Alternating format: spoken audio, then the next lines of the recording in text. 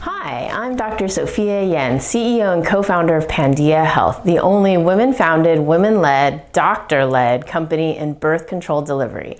And today is TMI Tuesday, where we talk about stuff you normally don't want to talk about, but we should talk about for the safety of your health. Hey Dr. Yen, why do I poop so much on my period?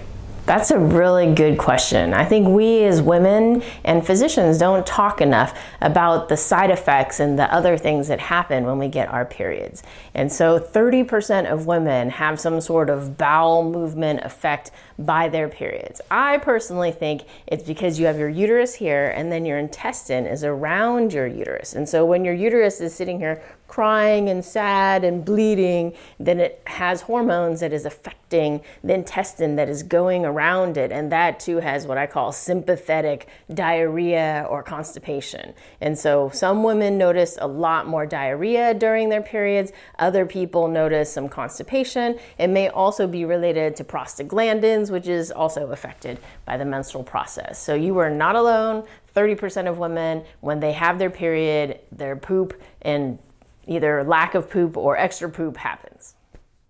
Thank you for watching, and check us out on all our social media. If you have any questions, DM us or leave us a comment below.